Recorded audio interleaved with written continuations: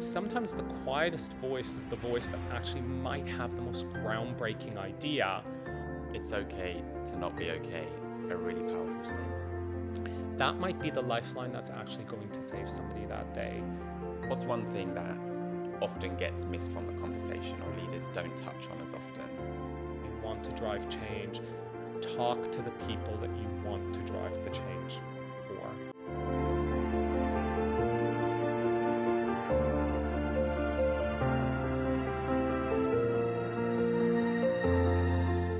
Tuvia, thank you for pulling up a seat today.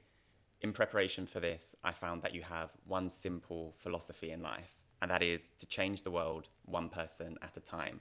And I'd love to delve into that deeper into this podcast. What I love most is your career journey has been fascinating to date. You started out as a flight attendant, you then progressed into law school, did other things, and then obviously have risen to the top of Goldman Sachs. What an intro. Thank you for having me. The flight attending was a way for me to be able to pay for school. I think folks look at me now, the position that I have, that, I've made managing director at Goldman, and they don't necessarily believe me when I say that actually I came from a very, very working class family. My parents held down multiple jobs in order to be able to support us, especially as immigrants. And the only way I could afford to do school was for me to work full time. And so I did. I took to the friendly skies and was a flight attendant for many years, making my law degree a bit longer. I went through law school wanting to change the world, took a bit of a pivot and went to Bay Street, which is the Canadian equivalent of Wall Street, and absolutely fell in love with it. I kind of got the bug and took my legal career across the world. I was in private practice in Canada. I was in private practice in London and in Moscow before I moved in-house, and ended up practicing law for, I'd like to say it was 17 years. A long time. It's been a long time before I decided it was time for a career change and a career pivot. And 3 years ago, made a move on to the business side, took on this new role at Goldman, and it's been brilliant. I've absolutely loved it. And before we get into that, growing up, you said family influence was really important to you, and you credited your mum a lot, actually. And as you've just said, this entrepreneurial drive that you've had, this ambition, you said actually came from your mother, and that was at a time when perhaps female entrepreneurialism wasn't spoken about as much as it is today. Would you say that's correct? Yeah, I think I would. I think one of my greatest strengths is that I've got this fire in my belly. And if I think back, I get asked kind of where does it come from? All I can think about is what my environment was at home. And my mother decided that, she was going to break the ceiling and break the mold, and wanted to have her own business. And if I think back now, actually, her business, I think she must have had about 20 employees or so, was actually an all-female business. I think they had one male that worked for her, but she did it, right? And she did it for many, many years. And what I realized is she never actually spoke about the challenges of, I'm doing this, there's no other women doing what I'm doing.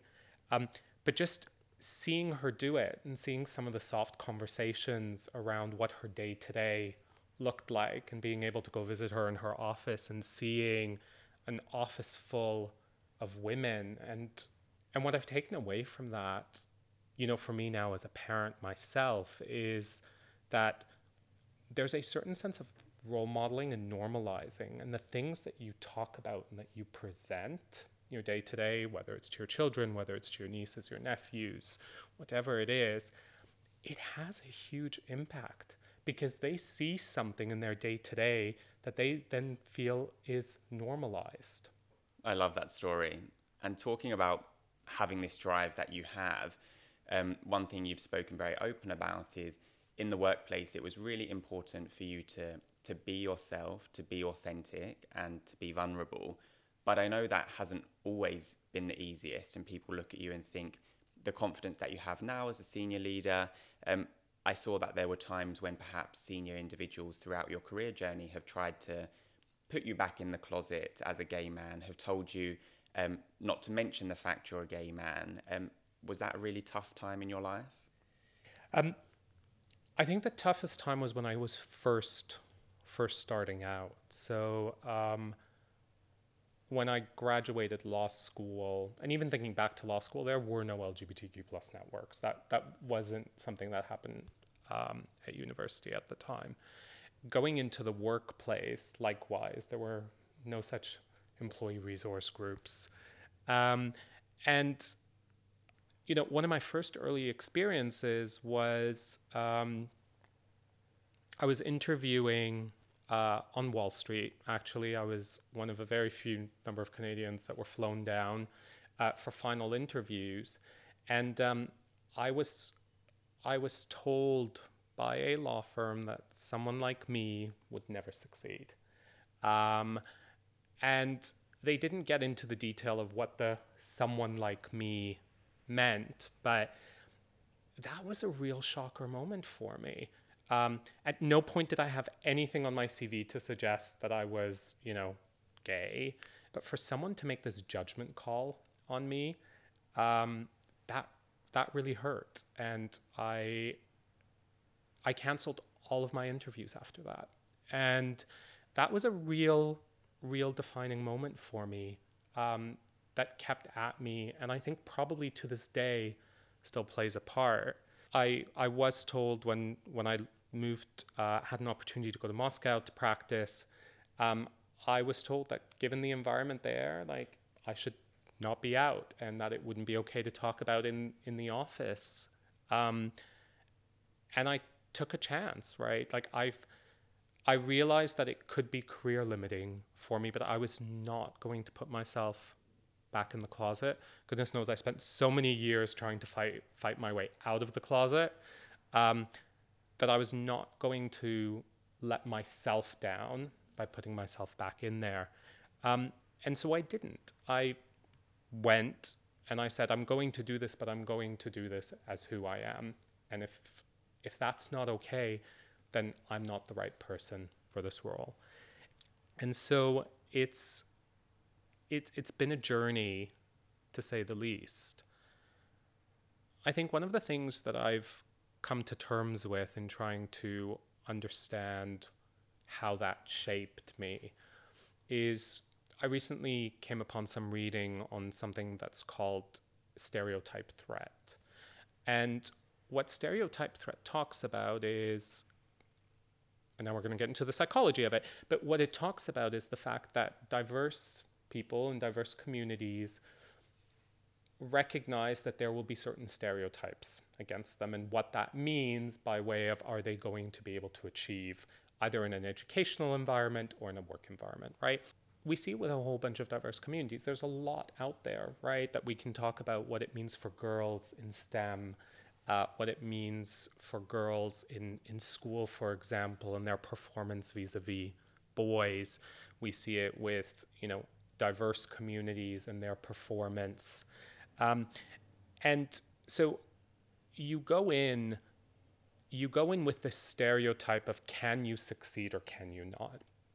And what the psychology behind stereotype threat says is that when you are aware of the fact that you are different, and you are aware of the fact that there are these potential stereotypes, and some stereotypes are based on the fact that there's evidence and data that suggests that this is a reality, that you're going to perform differently, it increases your anxiety. And what ends up happening is it's almost a self-fulfilling prophecy, because you're afraid to perform because you are afraid to fulfill the stereotype yourself. And if I look around the world as to how many out LGBTQ plus senior professionals there aren't many, which makes you sometimes sit there and go, okay, but if others haven't achieved, like there's nothing special about me. If others haven't do it, why should I be able to do it? And maybe there is a reason. And that stereotype continues to drive sometimes that nagging feeling that you may have, which drives that imposter syndrome. And one thing I have seen as a segue onto something we spoke about in our preparation was the importance of role models within the workplace and the importance of education and opportunity that flows from role modeling. As someone senior at Goldman Sachs now, do you see the power of role modeling to be an important part of your business? Being a role model, I'd almost describe it like being a lighthouse, right? That it's you're a beacon to show people that something is achievable, right? That you can look up ahead and you can see a marker. Where I think the conversation hasn't turned is the fact that role modeling itself is not enough. And I think the obligation actually is on teaching. And what I mean by that is that if we just look at role models, it's a fixed one point in time, right? And people can look at me and go, wow, look, he's out, he's gay, he's got a child, he's become an MD, I can maybe do that too. What that doesn't show is the fact that I've struggled and it's been hard to get there. And I think what the key is that not enough people do is we don't talk about the actual teaching. And I think the best, most successful role models are the ones that are willing to turn around and be vulnerable and share all the things that did not go right and all of the struggles and the burdens on the journey. And, if we think of it in a business context, you only learn from mistakes and failures, right? That's the way I think now more and more businesses are starting to learn that you need to talk about failure and celebrate failure because that's how you can then actually learn from it and educate. And I think when it comes to role modeling and role modeling for diversity or role modeling for authenticity, I think it's incumbent on role models to actually start teaching and opening up and going, here are all the things I did and all the mistakes that I made and everything that I've learned in order to help lift others up. There's no reason any of them have to go through some of the struggles that I've been to. And so, it goes back to the point that you made at the beginning around changing, the world one person at a time. If I can make things easier for someone, if I can make that one day easier for them when they're really, really struggling and possibly thinking about throwing in the towel, but I've somehow helped motivate them to go, it's going to be okay, then I think that's success.